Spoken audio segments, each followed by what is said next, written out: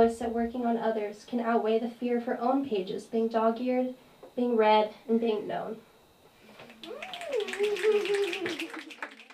Fall class of English 388 Cal Poly's poetry writing class put together a poetry reading here at Satellite of Love on Saturday, February 3rd. Cal Poly English professor Leslie St. John wanted students to get experience outside the classroom. We just had a really special group and I wanted to celebrate them in some way, and I just missed them all and they all wanted to get together, and so I thought what better way to do it than to do a poetry reading. I think this is beneficial to students because it kind of takes their poetry out of just an academic setting and brings it into the world, and it helps them to see themselves as artists. The name of this event was Poetry Can Do Something.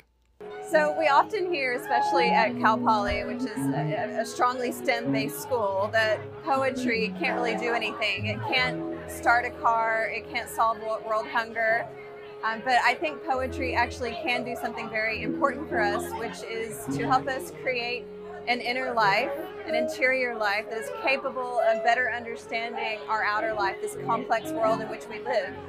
To take this name further, this event was free admission with a donation of a canned good to be donated to the Slow Food Bank. For many students, such as sophomore child development major Megan Foote, this was their first time reading poetry in front of an audience. I probably wouldn't have done anything like this if she didn't set it up. And now, I don't know, I felt really good reading, and now I'm inspired to do more open mic nights and stuff. Attendees were able to enjoy drinks, a raffle, and live jazz music during the breaks.